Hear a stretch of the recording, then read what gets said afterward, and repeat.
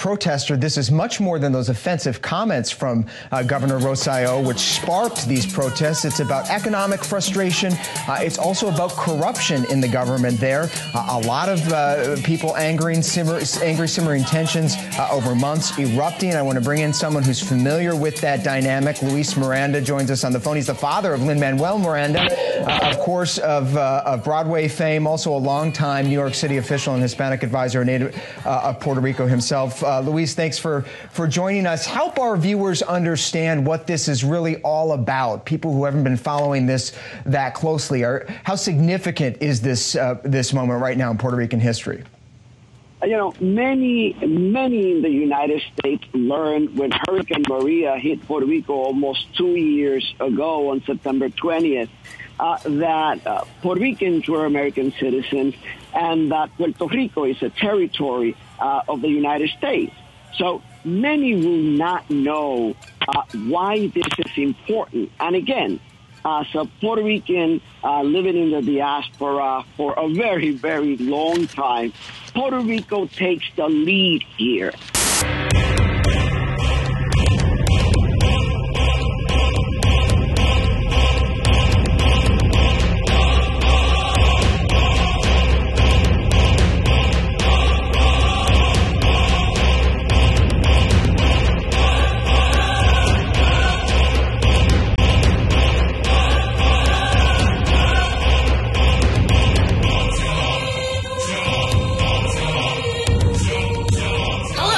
Back to Vox Popcast. I'm Katya, and I'm going to be your host today because Mav has decided to leave us all to our own devices. Heaven help us. And I'm here today with Hannah. Hi. How's it going? I think actually Mav and Wayne are recording the Wizard World show right now, and we're doing something that's not at all the same. No, we are not. So this week, we're actually talking about Puerto Rico, because as most of our listeners are in the United States, anyone who's paying attention to the news will notice that some stuff has been going down. And as I mentioned on the blog post, outside of the fact that I know that Puerto Rico exists and it's an American colony, I don't know that much that's substantive about it, even though that's kind of unacceptable, frankly. And so I have my friend here, Tony Rosa DeVito, who is a historian of the Caribbean and revolutions and cool stuff. Hi, everybody. Thanks for having me. And so he's going to talk about it with us today. So this is going to be a little bit more of a serious episode. So less drinking, possibly less swearing. Although it may be called for. I don't swear on the show anyway, so. Yes, Hannah's parents. Hannah does not swear on this show ever or in real life. As a grad student, I can vouch for this. So for folks that have been watching the news, my understanding is basically what happened is the governor of Puerto Rico, Rosello's private text conversations were leaked. And in that contained a bunch of very inflammatory language, basically making fun of his own people, up into people who had actually died during Hurricane Maria and all of that kind of thing. And that was basically like the final straw for a lot of people that started these like movement to get him ousted, which has now happened as of Thursday. Yeah. But I feel like there's more that's been going on. So could you talk a little bit about? Yeah, absolutely. The situation's been simmering for a long time, and I think you characterized it really well as being sort of the last straw.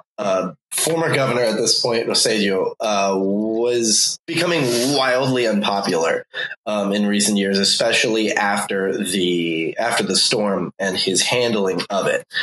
But the situation goes back way farther than that.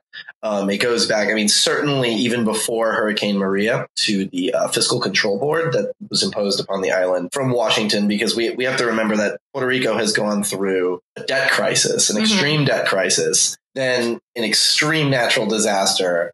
So when did the fiscal board thing happen? 2016. Okay. And what exactly does that mean? So essentially, the super short version is that Puerto Rico's debt, according to Washington, was extremely high, and they would have to pay back their debts to the United States. Yeah. So they imposed a fiscal control board that was meant to essentially restructure Puerto Rico's debt to pay back loans to the mainland, to the United States, But what that entailed were pretty extreme austerity measures that cut down on social services. Public schools were closed. Public sector workers were losing their jobs en masse. It's been a pretty rough situation in tandem with infrastructural collapse. So the situation was already boiling, and there were protests. We've sort of forgotten already. There were massive protests against the Junta Fiscal, the Fiscal Control Board.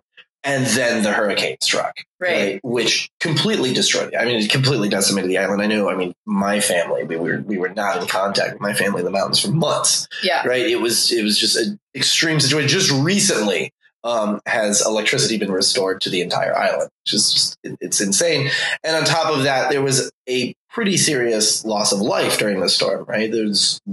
At this point, it's pretty much generally accepted that more than 4,000 people lost their lives either during the storm or immediately in its aftermath due to the faulty response from FEMA, from the federal government, and from the government in Puerto Rico, which the U.S. government officially denies. Straight up it just says didn't happen. Yeah. Right. So there's also this simmering anger. They dispute the fatality counts and everything. Oh, absolutely. Massively. And so many people were furious after this, not just because of the conditions in which they were living after the storm, but because it had been like their loved ones who had died in the storm had just been erased. So, there was not that loss of life. So how do you explain all of these? Right. And it's not the same response that happened. Exactly. And Florida, in tandem with the current administration's response when Trump went down to Puerto Rico, the thing everybody remembers is the footage of him, standing in the crowd, throwing paper towels out to the crowd. It was just an extreme insult to so many people. And so on top of that, you have a governor who, because of his handling of all this and because of so much information that had come out, people viewed as corrupt. People knew this guy was corrupt. I mean, there had been mounting protests against him for a number of months already. And then these tweets, came out. Or then these private conversations came out. And what's interesting is for so many people, it confirmed what they already knew, right? He made extremely homophobic, extremely machista, extremely chauvinistic comments in his private conversations, which were atrocious and awful and need to be addressed. Everybody also knew that that's who that guy was, right? Right, but it's something about having it publicly affirmed. But also everybody knew about the allegations of corruption, but then it came out. But I think the big one was the fact that he made fun of people who had died. He had made fun of the bodies, the remains of people who had died in the storm, which even among people who are on the more conservative end of the Puerto Rican spectrum said that's enough. Yeah. Well, especially because what you're saying is part of it is he's implicated in the people, those people dying. Absolutely. Because we didn't see those fatality numbers on the mainland, even though. Absolutely. The distribution of food and medicines and any sort of aid in terms of sanitation was just at best the distribution was faulty. And there's a lot of evidence that certain supplies were being sort of hoarded and certain communities were getting things and others weren't. And, people were suffering because of this. So the Puerto Rican populace, and like I say, including people who normally would not be out in the streets, this infuriated them. But even this is tied to a longer history. Yeah. This is one of the reasons we want to have this podcast episode, right? Is because, for anyone who read the blog post, I was thinking about this, especially in the context of American public education, which is really the only time a lot of us will learn about American history. And for at least me, and I think most people, Puerto Rico was a footnote, basically to a very attenuated discussion of America internationally, which is also really interesting. The context, it's often contextualized as when we talk about other countries rather than about this is actually a part of the United States. Because you guys have had citizenship since 1917, right? And even during Maria, there was just statistics going around that 50, 60, 70% of Americans have no idea that Puerto Rico is a colony or anything about it, which is kind of crazy. So how, when I was doing some reading and preparing for this, I read a statistic that was basically that Puerto Rico is actually the oldest colony in the Western Hemisphere. Yes. So can you just talk about that a little bit? Because how basically did Puerto Rico end up being an American colony? So once again, the super short version is Puerto Rico has never had any sort of semblance of real autonomy or real political independence, because we have to understand it was a Spanish colony since Columbus, right? Just after Columbus's first and second journeys to the Caribbean, and it became a Spanish colony, and it wasn't until you bring up public education here, what in schools here is referred to as the Spanish-American War, which for the most of the Caribbean and pretty much all of Latin America in general is not called that. It is the Spanish-American Cuban War, or the Cuban War for Independence. Those are all very important. It's more than semantics for people in the Caribbean. But Puerto Rico was essentially war treasure. It was war booty at the end of the conflict in 1898, when the United States invaded the Philippines and they invaded Cuba and essentially kicked the Spanish out. Part of the negotiations were that the United States would also attain Puerto Rico. And so the Puerto Rican actually, just day before yesterday, was the anniversary of the U.S. invasion of Puerto Rico in 1898. And they never left, right? So the United States militarily occupied the island for pretty much ever since then. And they set up essentially a colonial apparatus that would manage the island at the behest of Washington. And so it's a fascinating and little known chapter in American history, because Puerto Rico becomes a U.S. colony at the moment that the United States becomes an empire. It is the birth of American empire. It is the birth of outside of the continental United States, because there are those that you can go back to westward expansion and U.S. conflicts with Native Americans as being the first cases of North American imperialism. But in this particular case, in terms of overseas empire, this is the birth of the the technical nation acquiring land that's not theirs. American empire, right. And so Puerto Rico was essentially treasure. As part of this, they completely destroyed the Puerto Rican currency. They basically tied it to the U.S. economy. And if you fast forward, in 1917, the Jones Act is passed, which makes all Puerto Ricans U.S. citizens, whether you're on the island or not. And my understanding is that was compulsory. There was no vote. There was no conversation. Right. Okay. And so largely in sort of layman's terms, right? They just kind of said, "Oh, you're U.S. citizens. You're welcome." But there was a lot of conflict within the U.S. government because the racism of the day. Right. These are largely dark-skinned Spanish-speaking people.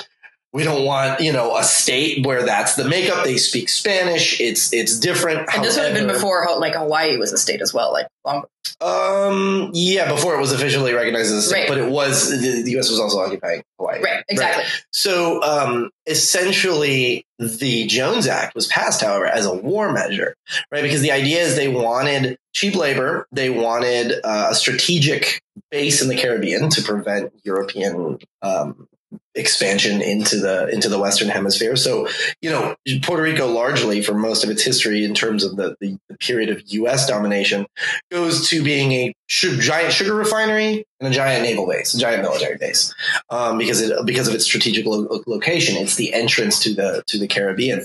But remember, 1917, it's the eve of the First World War. The United States is about to enter the First World War. Mm-hmm. So when the Jones Act is passed, Puerto Ricans become draftable. Yeah. Okay. So what's fascinating is since the First World War, Puerto Ricans have been drafted and sent into the United States as foreign wars. But yet on the island, if you live on the island, you cannot vote for president. You can vote for president if you leave the island, if you migrate to the mainland. And that was sort of sold to the Puerto Rican population. And to be fair, has benefited many because there's unrestricted travel back and forth between the mainland and the island for Puerto Ricans. But Puerto Ricans on the island have not been able to vote, but they can absolutely be pulled into selective service and sent to fight. So the Jones Act is part economic, part a security measure against actually incorporating Puerto Rico as a state, but it's also a war measure to actually fill the ranks of the U.S. Army. So in preparation for this episode, I've been working my way through like the Puerto Rico syllabus that professors have put together since like Puerto Rico has become more current in the mainstream news. And one article I read are Puerto Ricans really American citizens, which kind of takes you through that history. And whenever you read about Puerto Rico and citizenship, I think you get the sense that because of the history, being an American citizen is not the same just because it's bounded up in the history of colonialism, not just because of all of the legal, the legal, right, the legal designation, right? Because like, I mean, one of the things I want to talk about that I know both of you like read more about than I probably do. But it's like the way that it's not just that, like, I mean, we've talked about this in a previous episode, like colonialism, empire, all this kind of stuff is not necessarily just like military occupation and violent force, although that's a huge part of it. It's also the way that culture is weaponized to basically manipulate people or like basically change people's identity and self-conception of themselves, their conception of the relation of the world in order to basically make it easier to manage a population. Like, so I was reading a little bit about sort of like Puerto Rican literature, and especially during in the 18th and 19th century, a lot of it is like, I was kind of surprised actually by how self-deprecating a lot of it was. Like I was reading about some of like considered like the national poets were basically like writing poems about like how Puerto Ricans were naturally non-combative and like docile and all the other stuff, which is like not uncommon. Like Puerto Rico's not unique in that. Like there's a lot of colonial empires either written by, and I guess that's the thing that kind of surprised me is it's usually when I've read it before, when I've come across that before in other contexts, it's usually the white colonizer writing that literature and then distributing it rather than it being like more homegrown, I guess, than I was seeing in Puerto Rico. Like, why does that happen? I certainly, from my perspective, I mean, it comes down to, I mean, the fact that the island changed owners, right? So for the longest time, I mean, Spanish, because you're talking about, 18th and 19th century, right, when we're largely talking about Spanish colonialism and people basically saying, like, looking down upon Creoles or Criollos, people who were, of Spanish descent, born in, the so-called New World, born in the Americas. So they were automatically looked down like, no, you have to remember your place vis-a-vis people from the peninsula, people from the Iberian Peninsula. And then that sort of morphs into, after U.S. involvement, to being, oh, no. The Spanish were barbaric. But that was better. But we, we being, being the United States, are coming and we're going to teach you about democracy.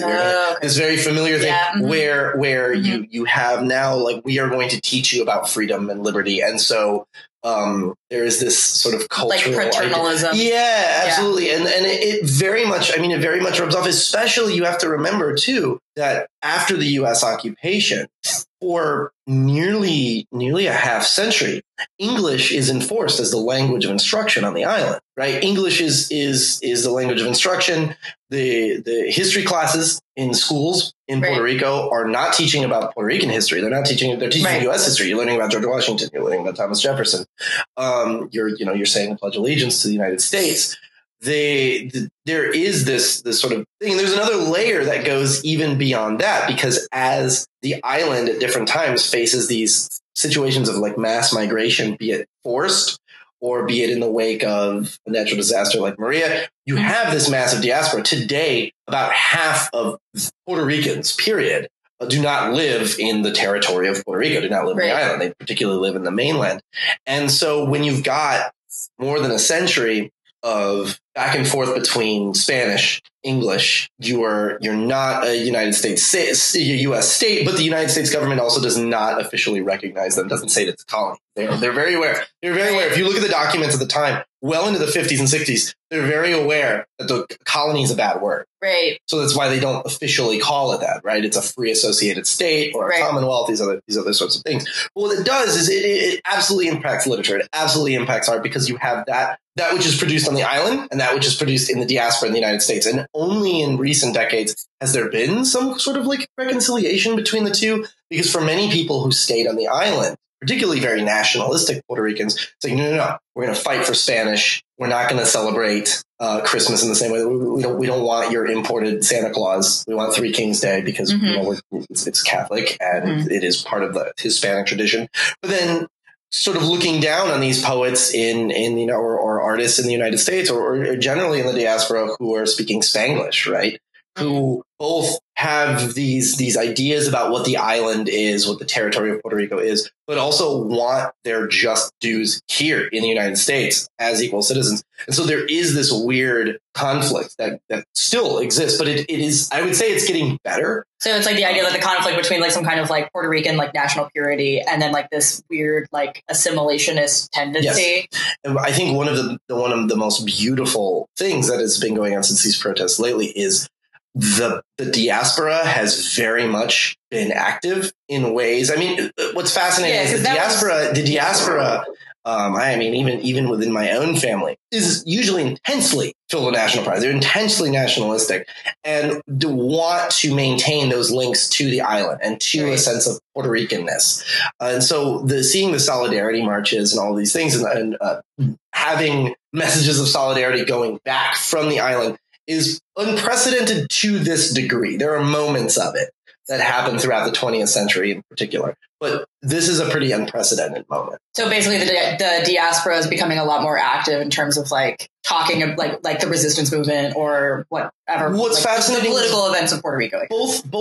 Both have been active. They've never stopped being active. Oh, but they're talking to each other. Oh, okay, I see. Right, because what's fascinating is, I mean, certainly in the 20th century, all of the radical movements, particularly for Puerto Rican independence, as they had their own uprisings and were, crushed, usually very brutally, or they would have these gag laws imposed. They would blacklist people, activists or people who push for Puerto Rican independence on the island. And so in many ways, one of the ways out of poverty that you could get a job again if you had been an activist is to go to the mainland. And so the idea was for the colonial apparatus, it's like, we are exporting sort of the critics of the colonial apparatus to the mainland, and they can be watched. What the problem is that they then exported most of the most radical Puerto Ricans to the mainland, which is why you have these pockets. I mean, particularly in Manhattan, in Chicago, in Boston, you have these very passionate activist communities of Puerto Ricans, and you have those that maintain on the island. Now is one of these moments where they're actually talking to each other and they're working in tandem. There were those moments in the past, the late 60s, the early 70s, sort of the radical moment here in the United States that happens. But now we're seeing it in a whole new way, which I think is a positive thing.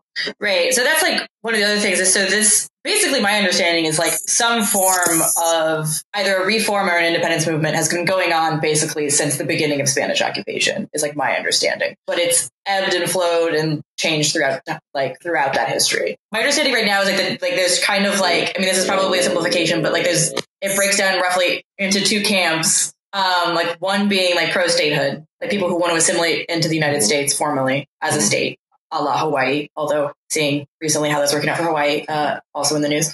And then people who want like full independence as a separate nation. Like, is that correct? So there's three camps. Okay, there's three. Okay. There's three camps. And unfortunately, and the thing that complicates the situation is the biggest camp and the people right in the middle, right? So what you have is the pro-statehood movement. And it tends to be the more conservative side of the population. It tends to be, not always, I don't want to make too many blanket statements, but they tend to be a little bit better off. But they do have, what's interesting is they phrase, especially recently, their push to have the United States annexed and incorporated into the United States as a form of decolonization, right? As a way of saying like, we're existing in limbo, and that's why we're getting the shaft. If we were just actually treated as the American citizens that we are. Yeah, which in a technical sense is sort of true in the sense that they would no longer be a colony. Right. But it also means like actually Hawaii is a good example. Like Hawaii, a lot of its, in the news right now, there's a lot of discussion of basically like what the indigenous rights are. It's basically like there's there's a telescope proposed to be built on a traditionally religious site. So like clearly that hasn't worked out. Yeah. So I guess the thing that confuses me about that I mean, I understand from a certain pragmatic point of view, especially economically, like why that makes sense. But I guess the thing that I find really odd is like, especially seeing what's happened to other populations who have done that, why there's that assumption that you wouldn't be, especially culturally, kind of like bulldozed. Well, that's the pushback, right? Okay. The pushback is like, sure, maybe the economy of the island would improve, but at what cost? Okay. Right? At what cost? And that's where you get this intense nationalistic sort of pushback.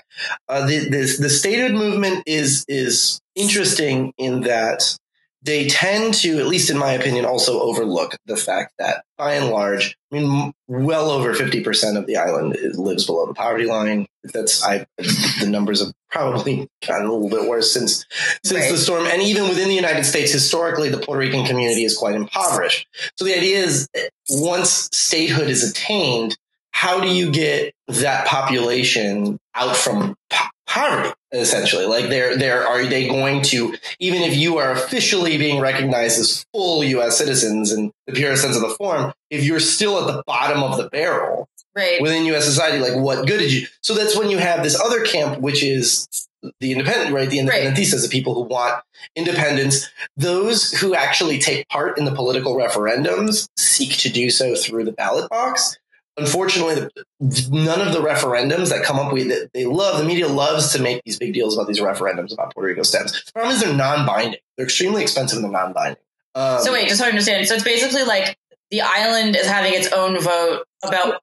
They do it every few years. Right. But like that vote means nothing. Yeah, it does. Wasn't the last vote in 2017 mostly boycotted by like a large population? Yeah. Exactly. So the thing is, this brings us to the third camp, which is the mass in the middle. Okay. So you have those who, through the parliamentary process, want to attain statehood. You have those who, through the parliamentary process, want to somehow gain independence. And then the majority, right? There's this giant chunk of people in the middle who basically say one of three things. They themselves are divided. Okay. Some of them say, well, the status quo is the safest because we are a state, we're going to have this erosion of our culture and all these other things. But the common theme that comes up in all independence movements, independence means we're going to starve. We're going to be in an even worse situation, right? Then you've got in that same camp pro-statehood people who say, yeah, I would love to be a U.S. state, but the problem is U.S. government's racist. The situation is completely insane in Washington. Right, especially under the current administration. They're not going to add another star to their flag. They're not just going to incorporate as a state, a large group of Spanish or Spanglish speaking people. And the thing is, the population on the island is great enough that Puerto Rico would be a swing state, and neither of the two major parties want another battleground state to sort of contend with. Right. So there are stated people like they're not going to just give us statehood. But then, ironically, the most radical wing of the independence movements are also in this sort of middle camp because they say they're never going to grant us independence through the parliamentary process. And by the way, by participating in these referendums, we are validating the colonial apparatus, right? And these tend to be, and this is a growing number of people, tend to be the people in the streets. These tend to be the people who are also involved in some of the more radical movements for Puerto Rican independence, which very much exist. Most North Americans don't know it. There are armed organizations in Puerto Rico who have declared war on the United States government, who are still in operation. That's just kind of a non-discussed sort of thing, but that also falls into this category. So all of this is a microcosm for Puerto Rico's status, the limbo that Puerto Rico finds itself in. And that's why you get these conflicts even within Puerto Rican society that say, well, who are we? Because there are plenty of people, and with good reason, who say, like, no, we are North America. We are Americans. You know, my grandfather went and he hit the beaches at Normandy with everybody else's grandfather. We're Americans, right? Yeah. We want our just dues as being Americans. And then on the other hand, you have the communities that say we've gotten the rawest deal. Well, and also the only reason that happened is because like our island was handed. Exactly. To the was literally handed. Right. That's the thing. And we were not consulted. Right. So that's the complicated situation. But there is the more radical elements of the independence movement are growing. I think you're seeing that in the streets now, because what I found fascinating is when these protests began, initially, the first 2 days or so, it was Puerto Rican flags and American flags that you saw in the crowd. The second rubber bullets start flying and Ricky says he's not going to resign, there's a shift. There's a change. And now you're seeing the black protest flags. You're seeing the Puerto Rican independence flags, which is the same Puerto Rican flag, but it's got a light blue triangle instead of the dark blue one. The dark blue one represents, so the American flag, right? So there is this shift. And finally, there is this snowballing, and this is the next big battle that these people are going to face, which is, okay, what now? Because there is this understanding that this was never just about this particular governor. This was never just about the Junta Fiscal. This wasn't just about Hurricane Maria. We are here because of this long history. Like, of years of- we have to address that in some way. Right. How that's going to be done is going to be determined by those people on the island, by those people on the street. Right. But that is something that we are in a unique position as observers right now to witness. We are witnessing a moment when what erupts is largely a spontaneous event or a series of events that had been gaining steam, right? It was finally the match dropped on the puddle of gasoline. What we are seeing is the moment in which that process radicalizes. Right. And we're watching it in real time, which is rare. Because like one of the things kept coming up when I was reading was the idea that like, especially like the difference between like Puerto Rico and Cuba is basically that like in Cuba, they were like successfully got a mass movement of the people going, whereas in Puerto Rico, like there were like a lot of like, I don't want to say like failed starts, but basically movements that kind of like petered out because like the head figure, whoever the leader was imprisoned, killed, whatever. And there wasn't that sort of like mass motivation by the people. So once like the upper echelons of the movement were removed for whatever reason, apparently partially by sending them to the mainland, as I'm finding out, those movements kind of petered out like without that kind of momentum. Yeah, I mean, the big difference also is that the Cuban Revolution came to power through an armed struggle. Right. So that was at a very different moment, and they succeeded in attaining at the very least their political independence. It's not the case that there were not attempts. I mean, the armed struggle in Puerto Rico predates the Cuban Revolution. The issue comes down, I think, to a number of things, some of which I think you've hit on. One is the class makeup of the original independence movement, who they were talking to. It took a while for those movements to reach more of the lower classes. I think another thing, too, comes down to strategy and tactics. What's very fascinating is the Puerto Rican Nationalist Party, which initiated the armed struggle against the United States in the 1930s. They very much had an affinity, not so much with the guerrilla warfare that we associate with the Cuban Revolution or the Sandinistas in Nicaragua with, these bearded guerrillas going out to the jungle. They took their cues from the Irish. They created bonds with the IRA in the earliest years of of Irish independence, where they drew these parallels. Pedro Albizu Campos, the most famous sort of revolutionary leader in the history of the independence movement in Puerto Rico, looked very much to the Irish, where he said, "Oh, there's another small Catholic, predominantly Catholic island that is being oppressed by a Protestant oppressor, and like we can do that." And so they very much things like political assassination, bombs going off in the cities. They were the early nationalist uprisings were very symbolic in the sense that they would do things like, okay, we're not going to go out to the mountains and fight for 5 years. We're going to shoot our way into the governor's mansion and try to assassinate the governor. Or we're going to attack an American military base to drop the American flag and raise the Puerto Rican flag. Very powerful, symbolic acts. As opposed to like that murder everybody. Right. As opposed to like controlling ground, they're looking for like these much more like political and controlling ideological ground, controlling to motivate a wider uprising. The biggest uprising happens in 1950. It's actually the only time that the United States, on the one hand, the United States government, uses its own air force to bomb its own citizens. Because Puerto Ricans are U.S. citizens, so they bomb the island, but as well as the fact that they're the largest court-martials in U.S. Army history. That's court-martials because they call in the Puerto Rican infantry, division to quell parts of the uprising, and many of them refuse to fire on their countrymen. And we have to remember this is 1950. Puerto Ricans are getting shipped off to go fight in Korea, right? And they're not doing well, right? There's a pretty significant loss of life. The Korean War is actually extremely And the Truman presidency and into the Korean War is extremely controversial in the history of Puerto Rico. But that's a major difference. There are other armed organizations that still exist that are taking a more stealthy approach, that are taking a more, a protracted struggle approach. But I think one of the big things that, in the question you sort of raise is on the strategy when martyrdom is your main course of action. And in those moments when they export the most of the radicals to the mainland, that means that a lot of these armed activities happen in the mainland, right?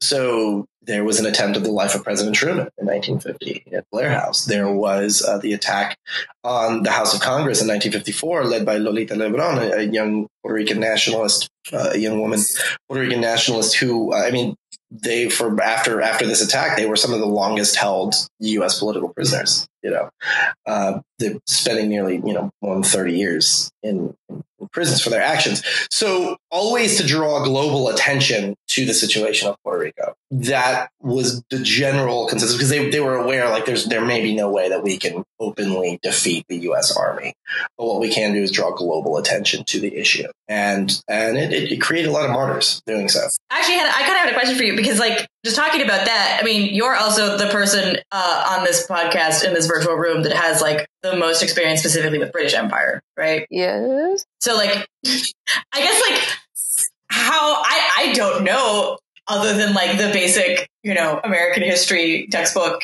and then, like, things in college, how basically the British Empire came to fall apart. So I guess, like, I guess I'm asking for, like, historical context in comparison with other places. Well, to be fair, I study the time when the British Empire is at its height, and it doesn't start to really fall apart until the 20th century. But I definitely see comparisons of how, like, empire operates between the two. Like when Tony, you were describing, the, like, forcing students to learn American history or speak English. I mean, that's tactics that the British have used. Absolutely.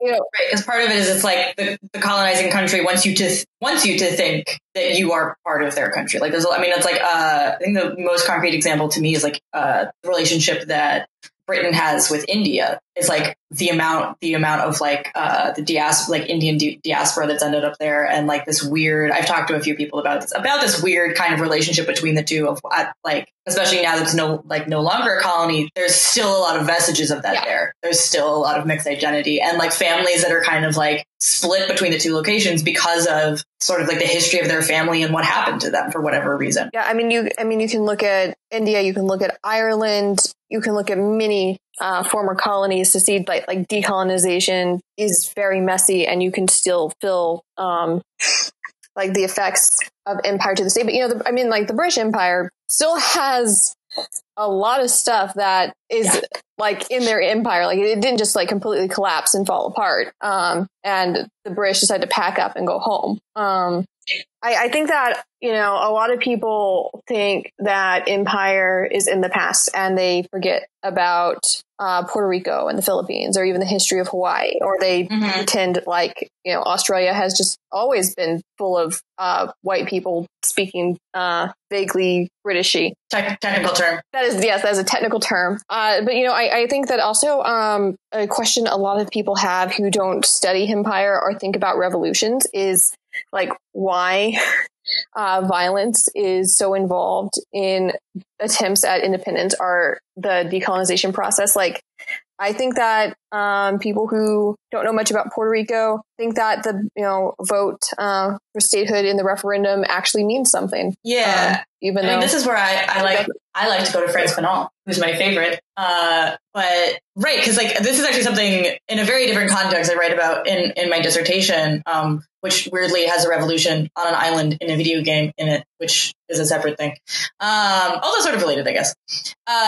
Because, like, I think because when Tony, you were describing kind of the factions earlier, like, a lot of it is sort of, like, conflict between, like, is, like, either is, like, violent revolution the thing that we want, or is it plausible? And, like, wanting to go this, like, parliamentary route.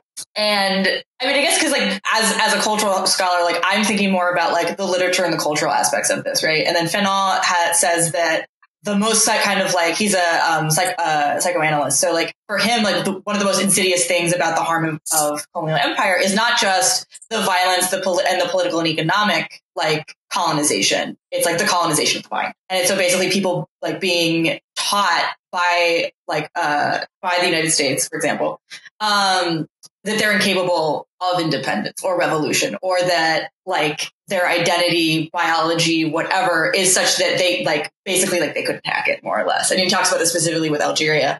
And one of the things that he says that fixes that is violent revolution. Like he believes that violent revolution is necessary to like undo that. Yeah.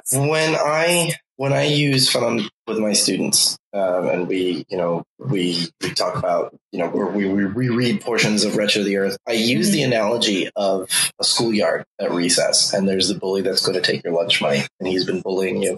He's been taking your lunch money for a long time, and you've just been completely scared of this bully. He's picking on you, and he's picking on you, and he's picking on you. And then there's that one day where you decide that that's enough, and you punch him in the nose. The ensuing fight that happens from that, you may lose, right? You may get beat up by this bully, but it's an almost guaranteed thing that in pushing this bully back, you are no longer afraid of that bully. You have shed your fear of it.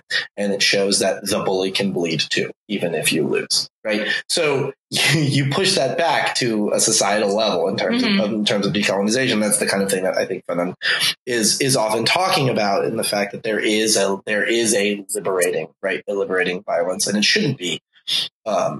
It should not be, non-discriminatory. It should not be thuggery, if you will, but that there is a liberating violence. And that's the thing. In terms of Puerto Rico, there were those that have taken that route because the parliamentary option has not worked. I mean, from the very beginning, there were massive debates. The first generation of Puerto Rican politicians after Spain left that were put into office or were elected into office to deal with the United States government believed in the North American idea, because the United States, they had not perceived the United States as being, they were the beginning of their empire. They were the beginning of it. They did not have this conception. The Cubans were the same way for a long time. The idea that like maybe these people are actually going to help us out there. The problem is it didn't work out that way. And so there are cases, just as many cases, of some of the very nationalist leaders that choose armed struggle in Puerto Rico attempted other mechanisms first. Pedro Albizu Campos, for example, got a scholarship to go to Harvard. This is a Puerto Rican of color who gets a law degree, from Harvard Law, and he volunteers and serves with distinction in the First World War. But he experiences racism in the continental United States. He experiences and witnesses how he and his countrymen are being described and discussed in the halls of power within the United States. And he witnesses that and, comes back with a very different attitude. So what's interesting is the radicalization of that doesn't happen on the island. It happens here on the mainland in the United States. That is actually very surprising. In how you or how they saw the U.S. government sort of talking about the future of Puerto Rico without consulting Puerto Ricans. Well, and especially like that, like reflects, I think, in many ways, like the relationship, like most Americans who don't have personal ties to Puerto Rico. The amount of comments I was finding when I was like sort of like doing some research for this episode of people like I feel like we see these every time that Puerto Rico comes to the news, is like Americans assuming, like talking about Puerto Rico as if it's a foreign country. And it's unclear sometimes it's very clear that they actually think it's a foreign country. Absolutely. And then other times it's like, it doesn't matter. Even if it wasn't, they're just like, oh, well, functionally it's different, because I think because of some of the things you said, it's about the racial tensions. It's about the like language difference and the like feelings a lot of Americans have about people who speak Spanish, which is a whole different thing. Reminder, English is not the official language of the United States, technically. Anyway, sorry, Hannah, you were going to say something. Oh, I was going to just say that there's this case at the beginning of the 20th century that dealt with these territories like Puerto Rico and Guam and the Philippines called Downs versus Bidwell. And the Supreme Court wrote a decision that is not good. But in that, they describe these territories as, quote, foreign to the United States in a domestic sense. And used a descriptor of the territory being unincorporated.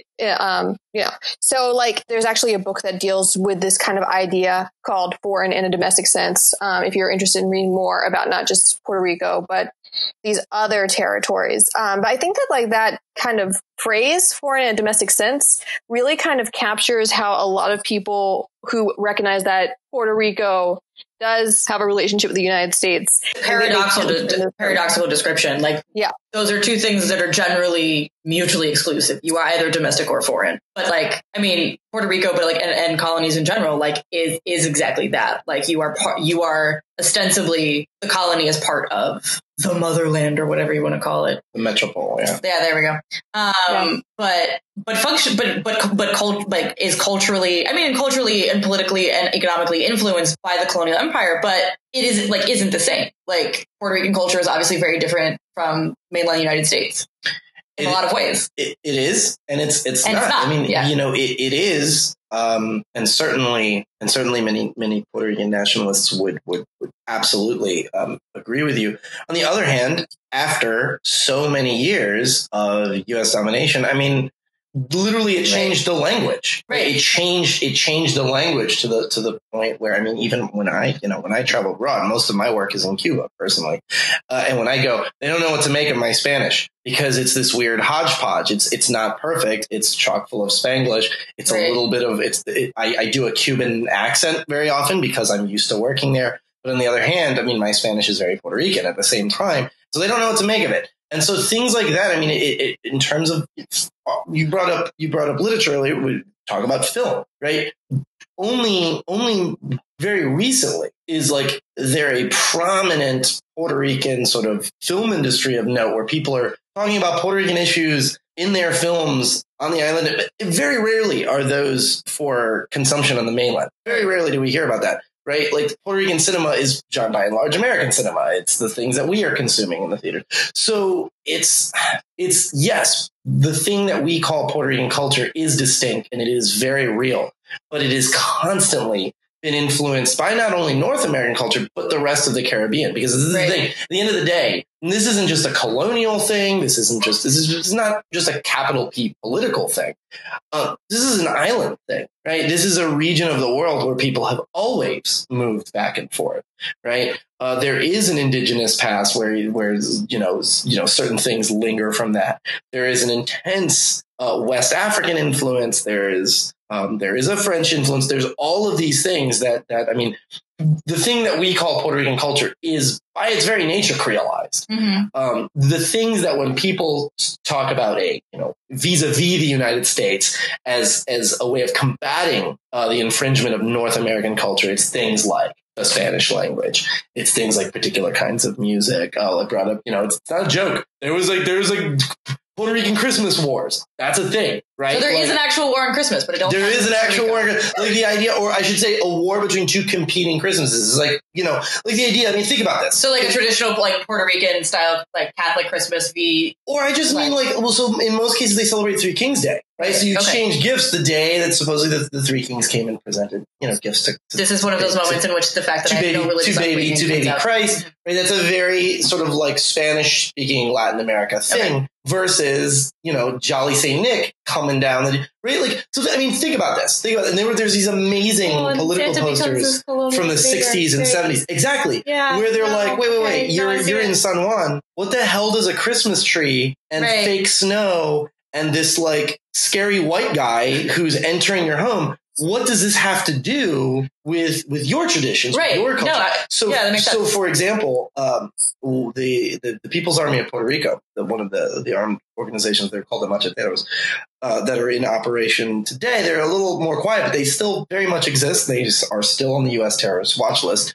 They staged in the 90s the largest bank heist in U.S. history by knocking over a Wells Fargo like sort of money holding center in an industrial part of Hartford, Connecticut. And the money that they got from that, one of the first things they do, most of it is used to fund the rest of their movement. But the first thing they do as a publicity campaign is there in Hartford, they staged a massive Three Kings Day celebration where they gave out toys to that's actually really cool. Impoverished children in the neighborhood, including the children of police. Like anybody could come. But they made it like a Puerto Rican cultural event. Like, no, this is what we celebrate. We do this. Right. So even these armed movements incorporating these particular sorts of things. Cultural touchstones of exactly. what Puerto Ricanness means. And exactly, right?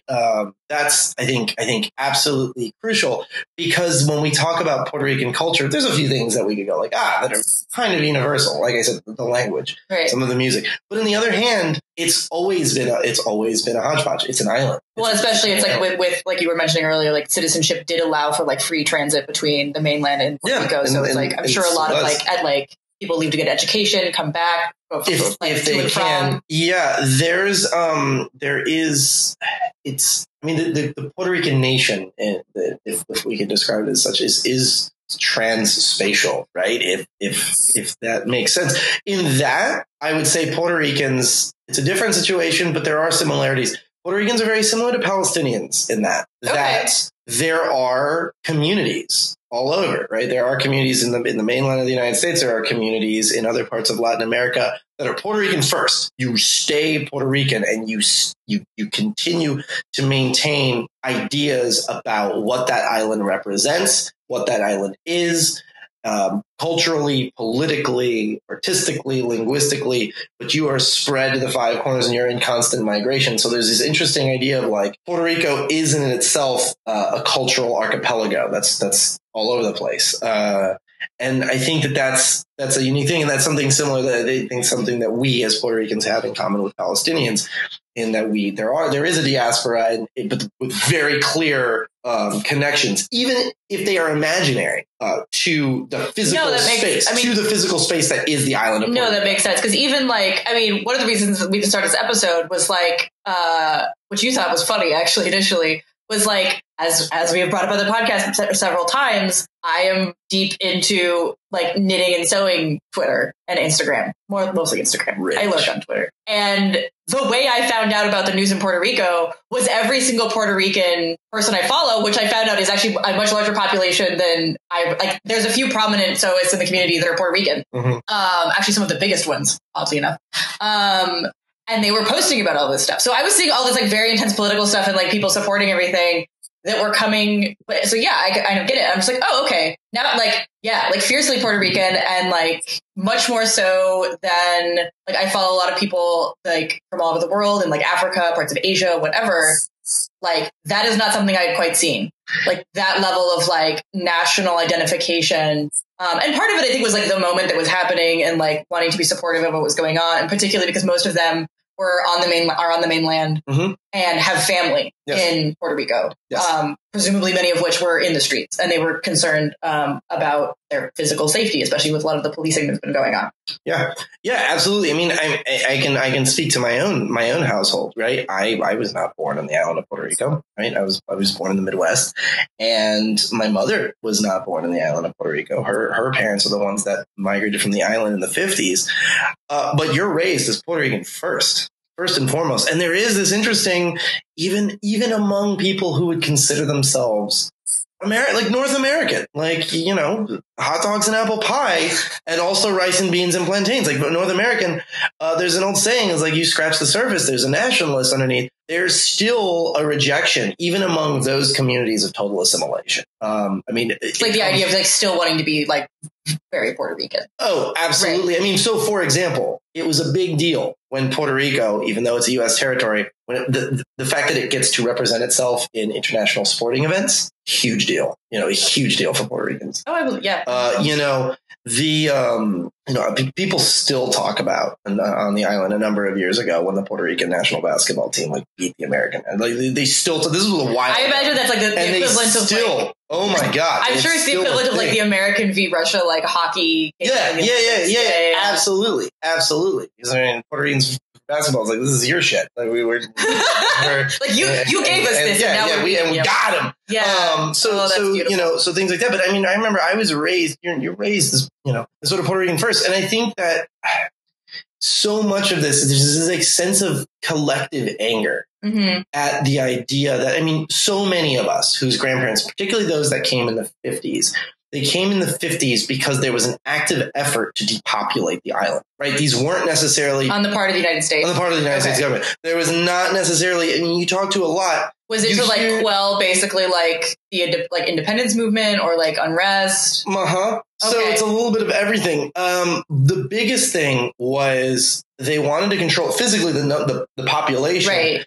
And in sort of the post-war economic boom, they wanted cheap labor in the factories in the mainland. Right. So what they essentially did was they called it Operation Bootstrap, where there was these economic measures put in place where they would bring more and more U.S. industry to the island in these tax-free havens, basically. But what they would do is they would entice Puerto Ricans, be like, listen, it's overcrowded here. Come to the mainland. Yeah. Good jobs, the whole thing. And my grandfather came at that particular time. And there's cases where they're literally being packed like sardines into transport planes, with folding beach chairs. And most of them are speaking Spanish. They can't complain. There's no problem with immigration because they're U.S. citizens. So there's no red tape to cut through. So it's instantaneously a cheap labor force. And they go to places, they're, factories in New York, steel mills in Chicago.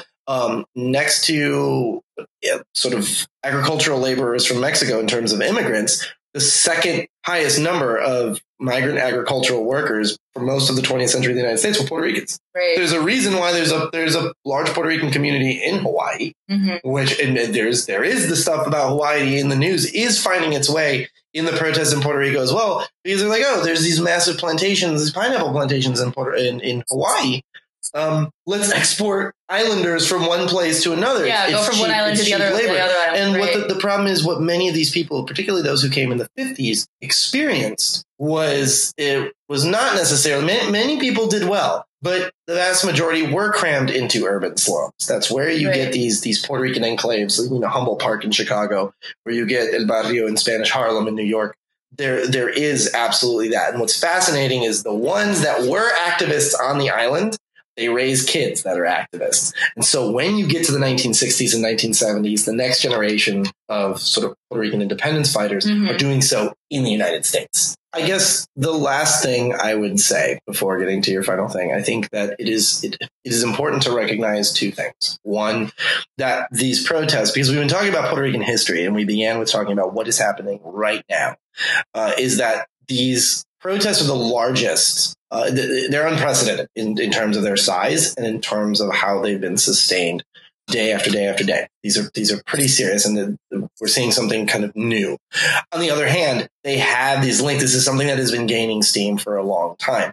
And the big question now, and something that's given me personally quite a bit of hope, is seeing so many people on the island and in the diaspora saying, okay, this was Ricky's gone. We did that. Shows what we can do. But let's now keep going. Because here's the thing: his replacement is responsible largely for the faulty distribution of supplies after the storm. And then if they get rid of her, the person after that, this entire government, everyone who's involved in politics is somehow connected, not just with that, but with also all of the problematic policies. They are very much aware that the entire administration in Puerto Rico is corrupt. Right. But what is giving me even more hope than that, because they already knew that, is they are saying, maybe there's something different that needs to happen here, because what's to say the next group won't be? And so it will be interesting to watch how that plays out at the grassroots level, both on the island and in the diaspora, where Puerto Ricans themselves begin to wake up from the myths that they have the stake that they have put in U.S. domination of the island has respected them in return, right? Right. So there's people are starting to wake up from that. So it's like a cultural pivot as much as it is sort of like an ideological one. It's potentially both. Right. And it's happening in real time. And it's very rare that people get to witness that. And I think it's important for us to keep an eye on. And I've been very disappointed, particularly locally here. In North Carolina. In North Carolina. Yes, here in North Carolina.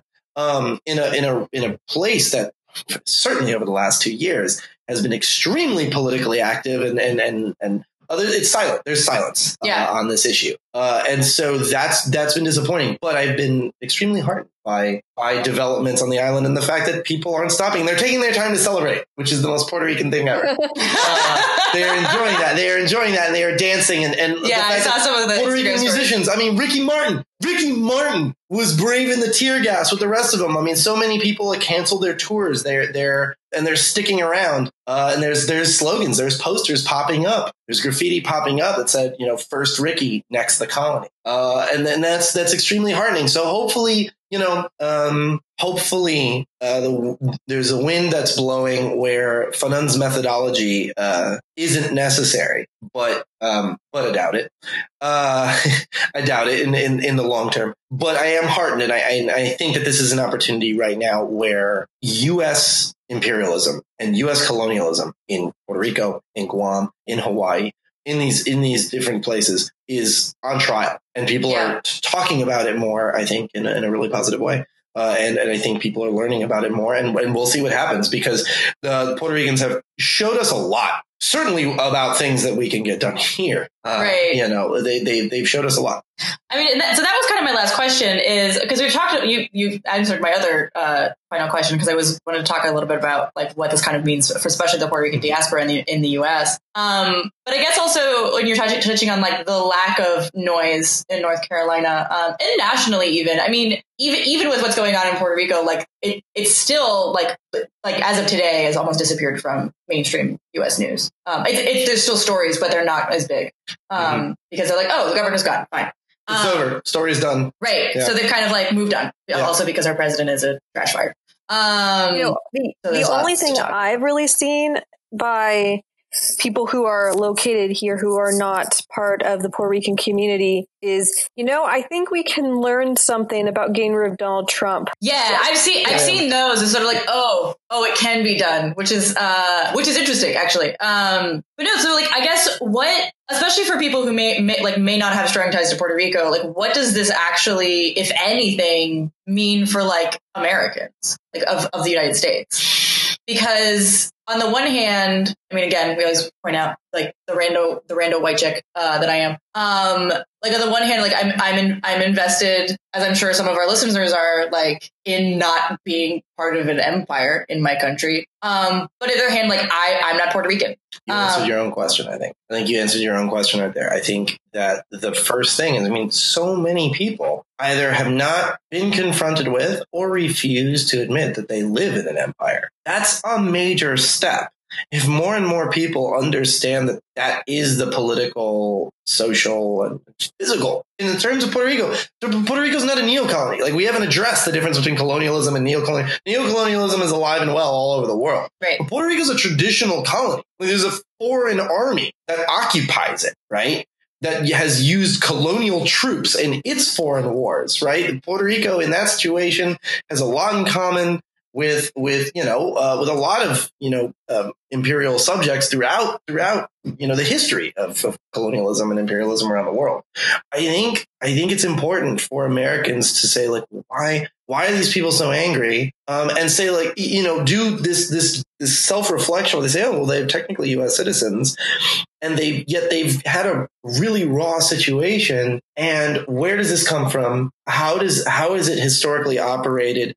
But I mean, that's all very, very academic as well. I mean, I think it's a major step for people to just be like, oh, I know the word empire is a dirty word. Right? We're raised, right? We are. Because, like, Well, we talked about this in the American mythologies episode. And like, I think that was part of what I was talking about. Like, I think like my blog post was that like, this goes both ways. Like, there's also a mythology taught to, like people in the United States on the mainland of like, we're not an empire. Like the only time I remember Puerto Rico being mentioned in my public education at all was specifically sort of like, oh, we fought the British because we didn't want to be a colony. Yeah, and then there's like a little footnote like, oh, by the way, we have one. And basically, and I don't even think it was my teachers were unwilling to address the paradox. They were not equipped.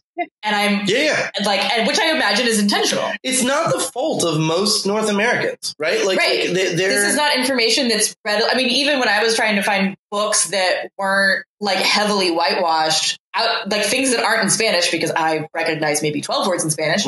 Like, there's not a lot. No, there's a lot that you like that, or at least there's not a lot that I would necessarily trust as not itself being a text of empire. Right. Because that's part of the problem. Even if we accept that we live in an empire, depending on what media you consume, how history was taught to you, like what the cultural values are, you might still think that empire is a good thing. Lots of people, well, more than they should, think that empire is good and have misconceptions about what it is, as we've talked about a little, and whether or not it's about the past. No, like when we talk about British Empire and like the amount of people that have positive, like the majority, like at least the majority of people polled in England, like had positive or neutral associations with empire. And I think there is like there is a lot of like white savior kind of like ideology that goes into that, and especially, I mean, we see that in sort of like the U.S. intervention in like the Middle East, for example, and the idea, like you mentioned earlier,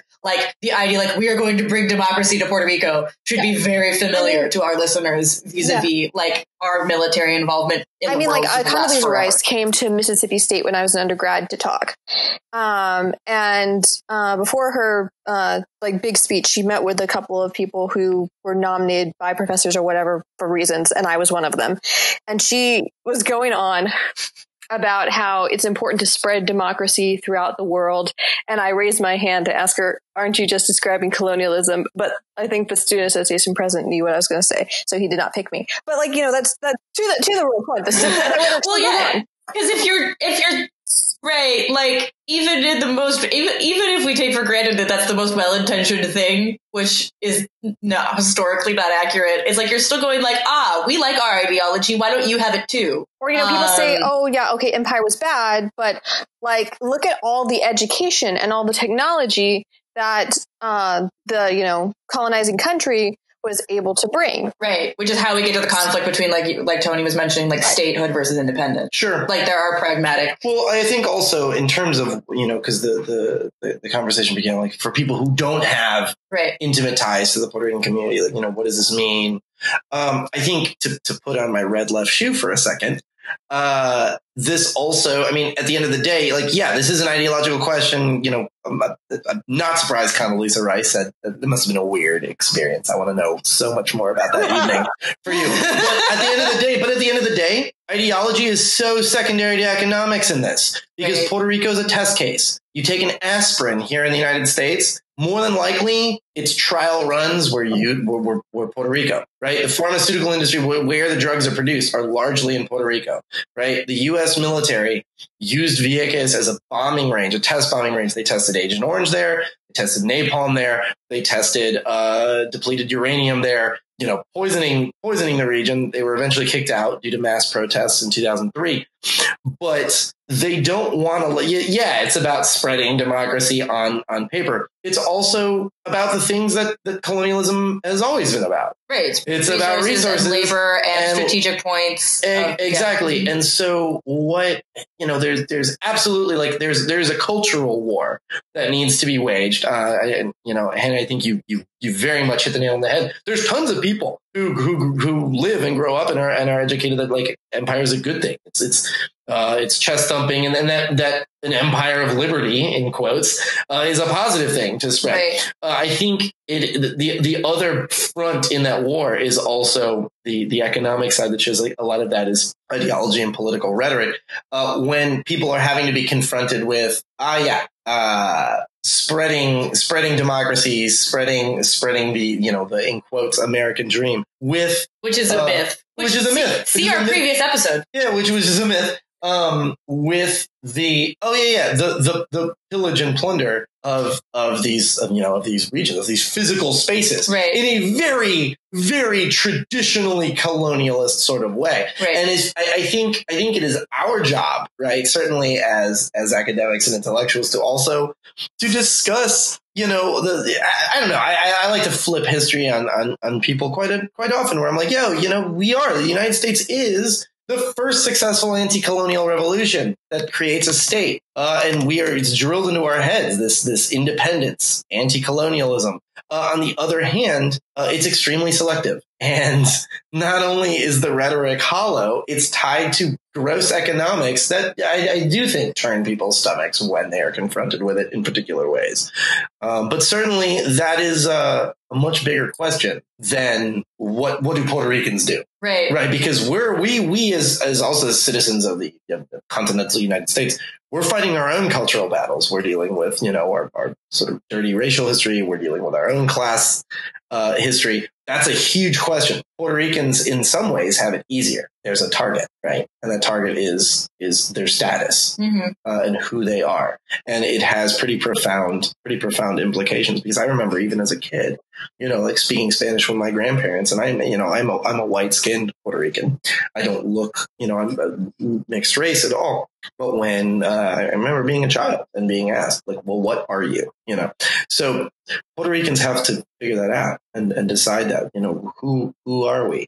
And this is a new stage in the dialectical process of figuring out that the very answer to that, because all of us, we all have a sense of cultural schizophrenia. Yeah. No matter how nationalistic we are. I mean, I want Puerto Rican independence yesterday, but at the same time, how to attain that, what that means, and our place is always under discussion and contestation. Yeah. Well, and that also ties back to one of the reasons, part of why I asked that question is I think like this is something that we've brought up on the show multiple times, although not always quite as bluntly, but like the idea that in like mainstream U.S. politics, particularly national politics, there's this idea that like, especially on the left, that like it's this pivotal moment of like the search for the nation's soul, right? Mm-hmm. And I think a lot of that comes from, we've talked about all of our, the hosts of this podcast, feelings about Donald Trump. Our politics are not exactly under the rug.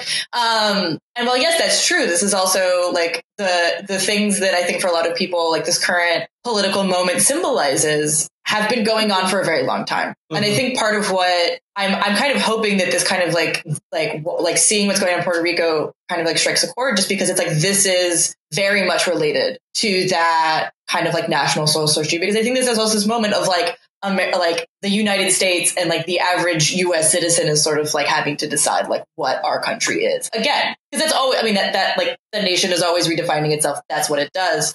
And I just want to go like, and to me, it always goes back to like a thing that we talked about in the American mythologies episode, and the idea, which tends to be how I think of the United States, is the idea that like at its best, like the Declaration of Independence and the American Revolution and all of that was an aspirational document. It does not describe reality. It describes what people hoped would eventually happen. And then the best way you can think about it is like, because I think so many people rely on that, like, oh no, this is what we are. And it's like, no, that's what we were supposed to be. And then it was the process of getting to that place. Because it's a very utopian conception of what the US is. And it's one that's never existed. Yeah. Well, to push back against all the MAGA hats, right? Yeah, like, right. When was it great? Like, right. What are we talking about? Right. Well, it was only great for specific people who tend to be wealthy white dudes. But that's another episode. Actually, that's almost every episode, to be honest, with us anyway. So with that, Hannah. Yes. Say the thing. Oh, okay, sure. We resolved nothing. We didn't even resolve who was going to resolve nothing. Hey, you always say the tagline. I don't. Oh, yeah, but either you or Wayne. But I like sometimes Mav does it when Wayne's not here, and I forgot that Mav was gone. I don't know how I forgot Mav was gone, but look, I've switched time zones, and it's been a lot for me. Okay, well, as always, we've solved absolutely nothing. But Although actually, but other people have been solving things, which is always heartening. And hopefully we've answered some questions and given some context for our listeners. If you have any follow-up questions or any curiosities about American Empire and things we can figure out for you and get some more people on the show, do let us know by commenting on our Facebook page or at voxpopcast.com. As always, please write us an iTunes review so that other people can find the podcast, and also so Matt doesn't cry himself to sleep because he dies without attention. Same. And remember to follow us on iTunes, Stitchers, or wherever your podcasts come from in the ether. Hannah, would you like to plug anything today? Yeah, just a reminder that we're also on Twitter and Instagram at Vox Popcast. And you can follow me personally. And by the time you follow me, I'll probably be less loopy at Hanley Rogers on Twitter. I will definitely not be less loopy. You can find me on Instagram until I get banned, because that's apparently a thing that's been happening today. Another podcast at Just That Nerd Kid. Yeah. Tony, do you have any socials or other things you want to plug? No, just stay abreast in Puerto Rico. Yeah. And depending on what goes on the history, in history, well, yeah, technically in history, we may have a follow-up episode.